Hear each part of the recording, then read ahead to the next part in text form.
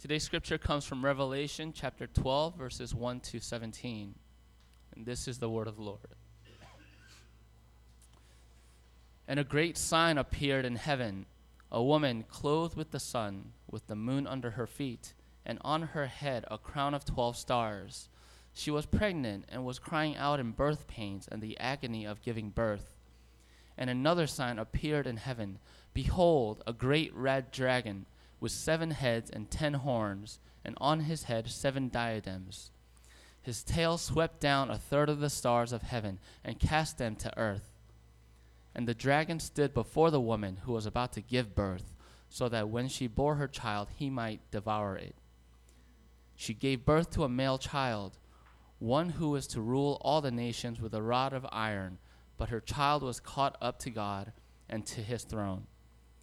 And the woman fled into the wilderness, where she has a place prepared by God, in which she is to be nourished for 1,260 days. Now war arose in heaven, Michael and his angels fighting against the dragon, and the dragon and his angels fought back. But he was defeated, and there was no longer any place for them in heaven. And the great dragon was thrown down, that ancient serpent, who is called the devil and Satan, the deceiver of the whole world. He was thrown down to the earth, and his angels were thrown down with him. And I heard a loud voice in heaven saying, Now the salvation and the power and the kingdom of our God and the authority of his Christ have come. For the accuser of our brothers has been thrown down, who accuses them day and night before our God. And they have conquered him by the blood of the Lamb and by the word of their testimony, for they loved not their lives even unto death. Therefore rejoice, O heavens, and you who dwell in them. But woe to you, O earth and sea, for the devil has come down to you in great wrath, because he knows that his time is short. And when the dragon saw that he had been thrown down to the earth, he pursued the woman who had given birth to the male child. But the woman was given the 2 wings of the great eagles, so that she might fly from the serpent into the wilderness, to the place where she is to be nourished for a time and times and half a time. The serpent poured water like a river out of his mouth after the woman, to sweep her away with a flood. But the earth came to the help of the woman, and the earth opened its mouth and swallowed the river that the dragon had poured from his mouth. Then the dragon became furious with the woman and went off to make war on the rest of her offspring, on those who keep the commandments of God and hold to the testimony of Jesus. And he stood on the sand of the sea. This is the word of the Lord.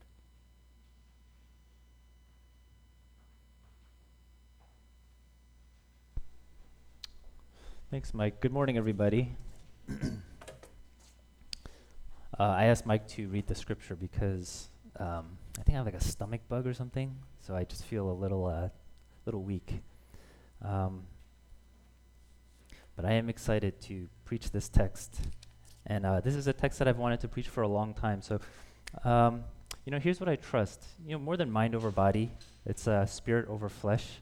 And I think as we get into it, I think the Lord will give me some adrenaline, and maybe I'll get a little more strength. But even not, word comes by His Spirit. So let's pray, and let's ask the Lord to reveal Himself today through His Word. Let's pray.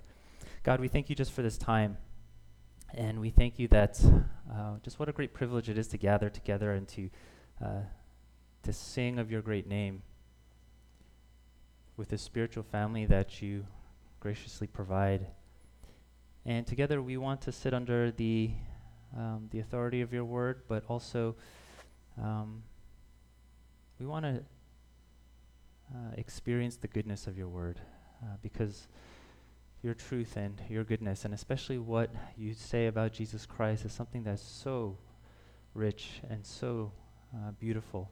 And just as we said in the beginning of our worship, that we would gaze upon the beauty of the Lord, that's what we want to do through Your Word. So help us to see the beauty of the Lamb of God as we hear Your Word today. In Christ's name we pray. Amen. We're in a series on fear, and I made a last-minute change. I wasn't really originally going to preach on this passage, but I was thinking about it, and I thought it was very important to give a message about spiritual warfare, especially as it relates to this topic of fear, because, we live in the West, and especially in New York tends to be much more secular. And so when we talk about fear, it's easy to talk about fear in the context of certain categories. So we understand fear as something that's biological, or something that's psychological, or something that's sociological. So when we think about our own fears and anxieties, we say, it's something that's caused by maybe a chemical imbalance in the brain. Maybe it's caused by childhood wounds. Maybe it's caused by helicopter parenting. And of course, that's a biological, psychological, sociological perspectives. And therefore, I think maybe our solutions to fear and anxiety are going to reflect how we ultimately look at the problem and diagnose the problem. So the ultimate solution may be medication or cognitive behavior therapy, or maybe changing our parenting methods. And, as a Christian and as a pastor, I wouldn't say those things are bad things, and I wouldn't argue with those things, because certainly I see the usefulness of some of these things. But my contention is basically this: it doesn't tell the entire story. That's just one aspect of the story of fear. Now, according to the Bible, there is a spiritual realm, and what happens in the spiritual realm actually has an impact on what happens to us on earth. And this is something probably common sense in other cultures, in places like Asia and Africa, and maybe other places in the world. But again, we live in the West, and in a culture that tends to be a little bit more secular, so it's very easy to dismiss maybe spiritual explanations of evil. But if you read the Bible, a lot of things are not explained through these other categories that we use, but a lot of things are actually explained through a spiritual lens. So let me give you an example. When the kingdom of Israel divides, and when this foreign empire comes in and overtakes Israel, and they are ultimately exiled from their land, what the Bible's explanation is for why that happened? It's not because Israel had weaker armies or poor military strategy, or other nations had greater economic prosperity, or any of those kinds of things. The Bible's explanation is ultimately this, which you find in 2 Kings 17. It says, "And this occurred," meaning the fall of Israel, "this occurred because the people of Israel had sinned against the Lord their God." Now, we would never interpret the world's events through that kind of spiritual lens, but it should give us pause to think that maybe we should, because when the Bible looks at least Israel's history, that's how the Bible sees it, through a spiritual lens. Now, that's one of the reasons I think why the book of Revelation is so important, and I know it's not a book that you hear preached from often. And a lot of people, if I were to guess, probably avoid reading the book of Revelation, because it's like, oh, this book is too hard, or this book maybe is a little bit too scary, or any of those kinds of things. But the book of Revelation is actually a very important book, and something that we shouldn't shy away with. Especially, in fact, in chapter 1, it says it's something that we are to be blessed by. But it is a challenge to understand. If I were to compare different books of the Bible to different movie genres, I would say maybe Exodus is like an Avengers movie. Samuel Kings and Chronicles is probably like Game of Thrones, and the Gospels are maybe some kind of biographical picture, like Lincoln or Malcolm X. The book of Revelation, it would be more like that artsy, independent film that maybe not everybody gets.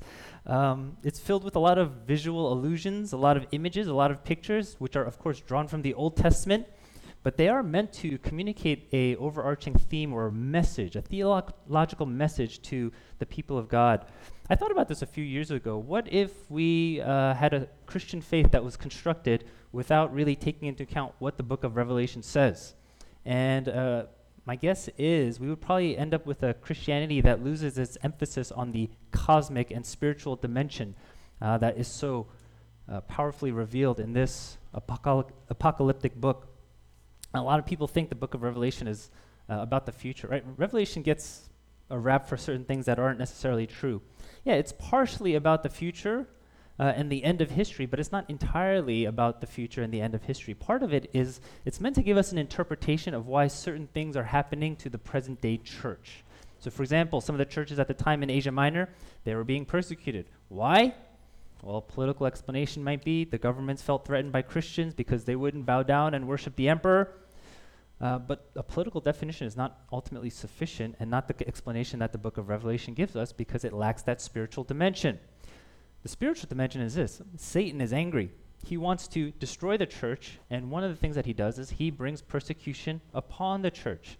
We could say the same thing about, present day churches and believers as well in other parts of the world, like China.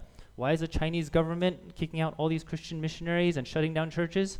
Well, we could say the same thing. Well, politically, they feel threatened. They're afraid of a rising Christian movement and what it might do to the government.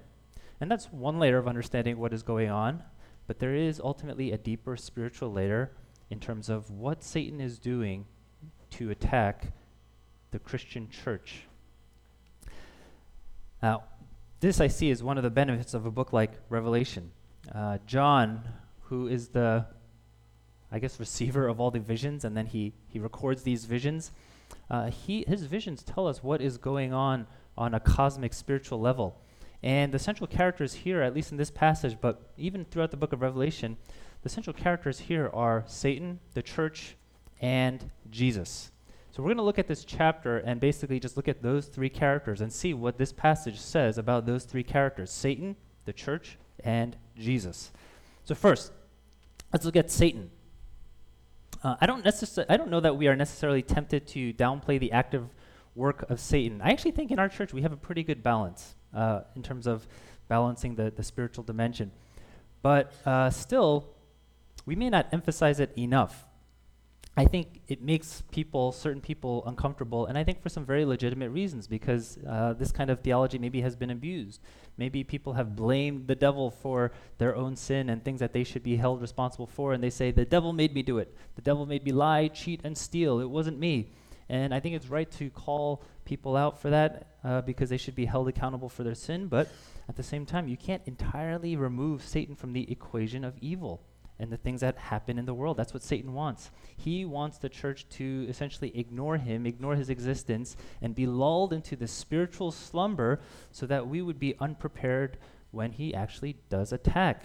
And, it's like that famous line in The Usual Suspects where he says the greatest trick the devil ever pulled was convincing the world that he didn't exist. And I think what Satan would want of the church is to completely forget that he is actually a threat to the church. Now, Revelation 12 not only tells us that Satan is real, but it tells us Satan is angry. He's angry. Look at verse 12. But woe to you, O earth and seas, for the devil has come down to you in great wrath because he knows that his time is short. According to this passage, there is this great war that took place in heaven. And Satan experiences or suffers this major blow on account of the death and resurrection of Jesus Christ. And because of that major blow, he is upset. He is angry. He is going to do whatever he can to basically take the church down because he knows that his time is short. Satan poses a threat because he knows that he lost. And therefore, he feels probably he doesn't have much to lose. It is a playoff season for the NBA, and I think baseball has started, and all these sports. If you watch sports games between two rivals, and if it's an intense rivalry, sometimes the game gets a little bit chippy, right? The most dangerous time for the winning team is probably going to be the closing minutes of the game, where the game is sealed. You know who's going to win, and the losing team doesn't really have anything to lose, and so they might do something like in football. They might go at the other guy's knees or do something really dirty like that to hurt the winning team. I heard during the Gulf War, Saddam Hussein, when he knew he was going to lose, he did a couple nasty things in terms of, he ordered his troops and he said, you keep fighting until you're killed or captured. He set fire to the oil wells in Kuwait and things like that.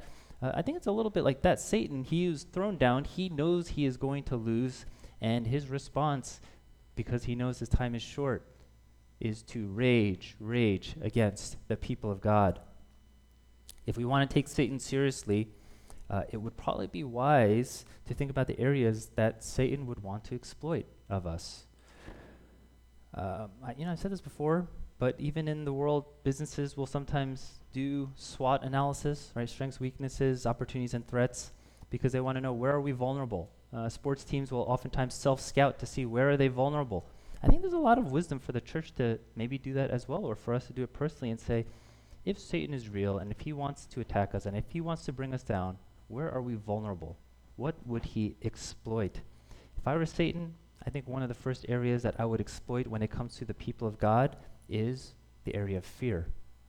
what better thing to attack, what better thing to exploit than a powerful force such as our fears? And therefore, we should be sober-minded. We should be vigilant about our fears, overcoming our fears, so that we don't allow Satan to exploit our fears in order to ultimately achieve what he wants. So on the one hand, Satan's a threat. On the other hand, he's been defeated, and therefore his time is short. We are living in the age of the final minutes of the game, and we know, the Christian church knows, that we are going to win because Christ was victorious. Next week is Easter Sunday. That's what Easter Sunday is about. We are going to celebrate the victory of Christ through his resurrection.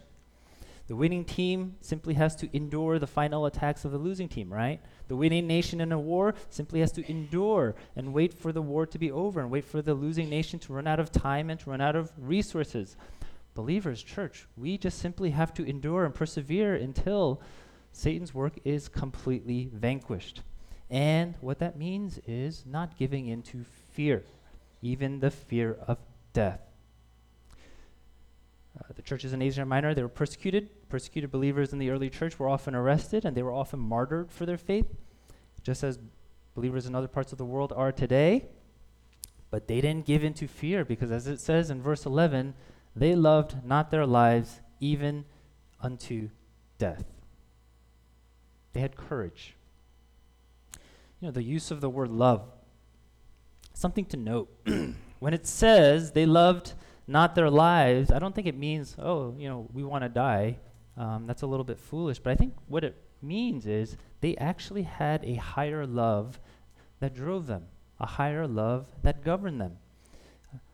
And the outward expression of the higher love actually tells us a little bit about something about how Satan attacks the church. It's so interesting. If you read the rest of the book of Revelation, there are these two figures that are used for Satan's purposes. You have the beast and you have the prostitute. The beast uses power and authority of kings in order to persecute and oppress the people of God. The prostitute, on the other hand, uses seduction and makes believers compromise in their love for God by succumbing to the desires of their flesh. I think we can say Satan attacks the church in a similar way, either through external oppression, as in the case of persecution, or maybe through seduction and making us desire the things in this world more than him. I think what's really interesting is you actually see similar themes in literature as well. I haven't read these books, if I'm going to be honest, but I have an idea of what they're about. I think I read the Spark Notes when I was in high school. George Orwell's 1984, he envisioned a future where, Big Brother was going to destroy us, overtake us by external opposition. Aldous Huxley is on the other side of it in A Brave New World, and he envisioned a future where people would actually come to love the very thing that oppresses them, right? Fear, I think, probably touches upon both. Outward oppression, I think, is going to make people afraid of their own liberties and their own lives. Internal loves will make people afraid of losing the very thing they treasure. I think Satan uses both tactics to attack the church. And I think it's something that we have to be aware of and vigilant of and not allow Satan to exploit our fears. The second thing we learn in this passage, the second character, I should say, is we have the church. The church is in this passage. Now, we learn a few things here. First, the church is going to be spiritually attacked for a period of time, and we are living in that period. And this is going to take some explanation and a little bit of history, so don't tune out. But if you like Bible study, you might enjoy this. The church is represented by the woman in this passage, and I think what can be a little bit confusing about the book of Revelation is that it doesn't necessarily read in like a linear way. It reads more like a cyclical way. So it's not like giving you the beginning, the middle, the end, but a lot of times the vision is just kind of repeating the same event over and over and over again. And that's where you had the 7 seals and the 7 trumpets, all talking about the same event of the final judgment. I think the same thing is happening here. The first 6 verses of are a vision of one scene, and the following section, I think, is basically a repetition of that that same reality. So when it says the woman fled into the wilderness in verse 6, and then it says the woman was given 2 wings so that she might fly from the serpent into the wilderness in verse 14. It's not that the woman is going to the wilderness twice, but again, it's recapitulating, right, the same event, and it's talking about the same things. One of the ways that you can tell is actually by the use of numbers. So in verse 6, it says she would be nourished in the wilderness for 1,260 days. And in verse 14, it says she would be nourished for a time and times and half a time. That's another way of saying 3.5 years. A time is 1 year. Times is 2 years, so you add 2 years, and then half a year. That's 3.5 years. If you do the math based on 30 days in a month, do you know how many days are in 3.5 years? You guessed it, 1,260 days. So basically, these numbers are talking about the same event of the church being in the wilderness. Now, what does that actually mean? What do these numbers mean? That phrase, time, times, and half a time, this is not the first time it comes up, but this is a phrase that you see in the book of Daniel, in one of the visions and prophecies of Daniel. And it was supposed to describe a time of great tribulation for the people of Israel. Now, some people think that Daniel's prophecy was initially fulfilled by during the time of this guy's reign named Antiochus Epiphanes. Antiochus Epiphanes, he oppressed the Jewish people, and I don't know how many of you are familiar with who that is, but if you have any Jewish friends who celebrate Hanukkah, maybe ask them, what is Hanukkah about? Why do you celebrate Hanukkah? And maybe they'll know, maybe they'll tell you the story of Antiochus Epiphanes. You know, it's basically a holiday that is meant to remember the rededication of the temple after the Maccabean Jews regained control of Jerusalem from Antiochus Epiphanes. If you are a Jewish person today, I imagine not only would you know this story, but I imagine this would be a really proud moment for your people.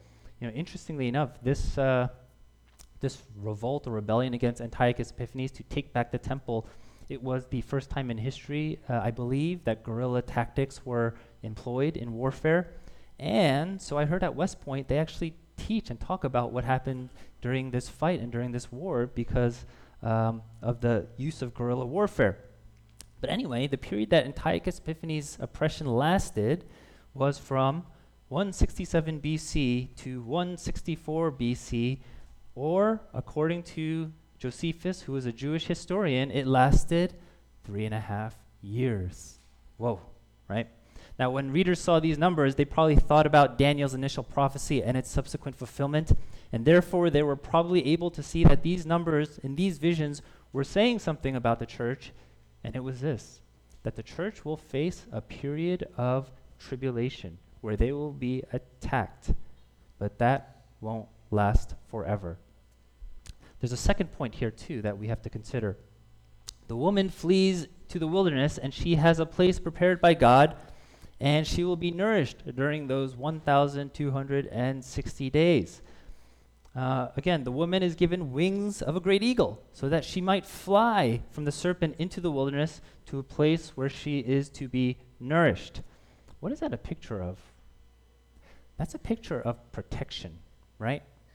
Even though the church will be attacked by Satan, God will protect the church in the wilderness. God will strengthen the church in the wilderness. God will provide for the church in the wilderness during this spiritual season of attack. I think one of the reasons why that's important to remember is because I think most churches probably struggle or face some kind of opposition, no matter where you are. Here in the West, and the narrative here, when I talk to like a lot of pastor friends in different places, the narrative here is like, oh, Christianity's on the decline, churches are shrinking, all that kind of stuff. And the temptation is automatically to start thinking about, well, how can we devise better strategies? How can we analyze what's going on sociologically in order to make sure that we reverse course? And as a pastor, I've been to enough gatherings and conferences, meetings where I've been given like these best practices and these church assessments and strategies for implementing what they call movement dynamics. And I don't think those are bad things, and there's some wisdom in that. But the first thing we ought to be doing in waging war in the spiritual battle is to use spiritual weapons, right? To focus on things like prayer, and repentance and fasting and worship. If we are ever struggling in our mission, or if sin weighs us down, or if things aren't going well in terms of our lives or ministry, we should probably double down on things like prayer, fasting, and worship. That's part of the reason I gave a whole series on prayer in the fall, so I'll just leave it at that. The last thing, finally, we learn about Jesus in this passage. Jesus here is represented by this male child who's going to rule the nations with a rod of iron. And that's a description that you find coming from Psalm 2 about the Messiah. And the scene is a little bit disturbing because you have this dragon standing before the woman who is about to give birth. And if you've ever been in the birth room, you don't want anybody to be there except for the doctor, but you have this dragon standing there before the woman who's about to give birth so that when she bears this child, he might devour it. And it's really a grotesque vision, the picture of what happened in Jesus' earthly ministry. Satan wants to destroy Jesus. Satan would try to kill Jesus from birth. If you remember the story, Herod had all male children in Bethlehem, under two and under, killed. And that's why Jesus and Joseph and Mary took Jesus and they fled to Egypt for a period of time. Then Satan tries to tempt Jesus in the wilderness and Jesus ultimately says to him, "Be gone, Satan." And finally, it looks like Satan appears to succeed when Jesus is abandoned, mocked, scorned, indicted, convicted, and crucified on the cross. And he seems defeated. But what we're going to celebrate next Sunday, in his resurrection, he is snatched from the power of death and deals this final blow to Satan. So you see, on the one hand, Jesus is the mighty king. He rules all nations with a rod of iron. On the other hand, he is the mighty king who became weak, who lost, who died upon a cross. You see, that's the irony and the paradox of the gospel. Only Jesus would be the mighty king who surrenders his might. Only Jesus would be the glorious king who would lower himself to serve those under his rule. Only Jesus would be the innocent king who would become sin so that we might become the righteousness of God. That's actually a good message to give today because today's Palm Sunday. This is a day when Jesus enters into Jerusalem on a humble donkey instead of a majestic steed. One of the obstacles, I think, to understanding and embracing the Christian faith on an existential level, not an intellectual level, I think one of the obstacles is coming to terms with weakness.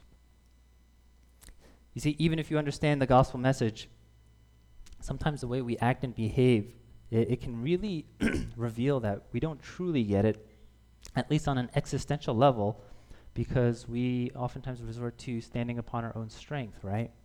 We tend to hide our weakness. We tend to highlight our strengths. And where does that come from? Fear and insecurities.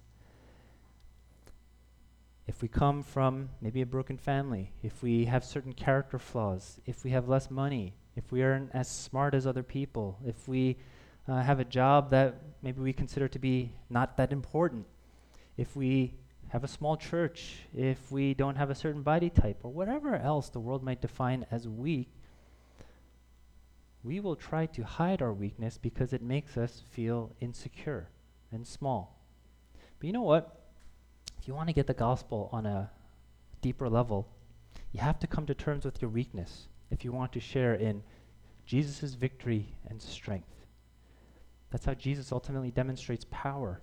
That's how Jesus was victorious. It was through a weak cross.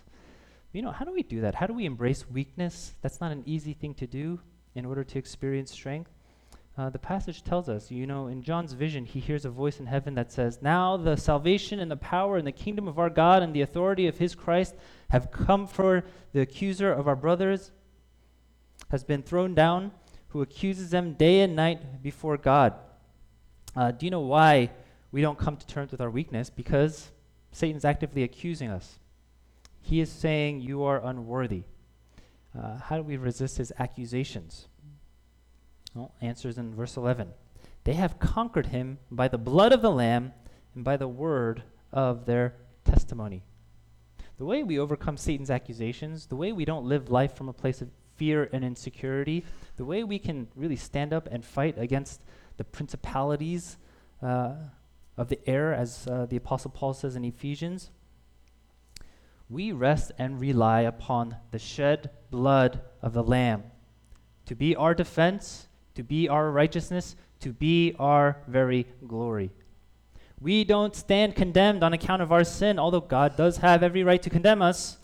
But we stand as a people who are forgiven, who have been set free, who have been delivered on account of the blood of the Lamb. And that is where you find strength, even when you're weak.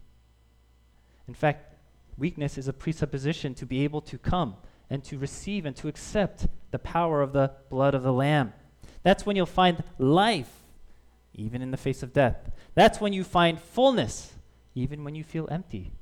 That's when you find victory, even in loss. And that's the way of the cross. That's the way of the Lamb of God. And that's what Jesus ultimately did and accomplished. Now, let me end it here, but I know I didn't say too much about fear directly, but I do hope you can see maybe some of the implications that this passage has to say about our fears. And it's okay to think about fear and anxiety from a biological, psychological, sociological level. I'm not saying don't think about it in those categories, but think about it on a spiritual level as well, in view of this heavenly war, in view of the fact that Satan is a real threat, that Satan wants to exploit our fears, and Satan wants to lead us down this windy road to death. He might do it oppressively with external powers, or he might do it by appealing to the desires of our hearts. But either way, we have to fix our eyes upon Jesus and stand upon the blood and the victory and the strength of the Lamb, who will one day, when he returns, vanquish Satan once and for all. Let's pray together.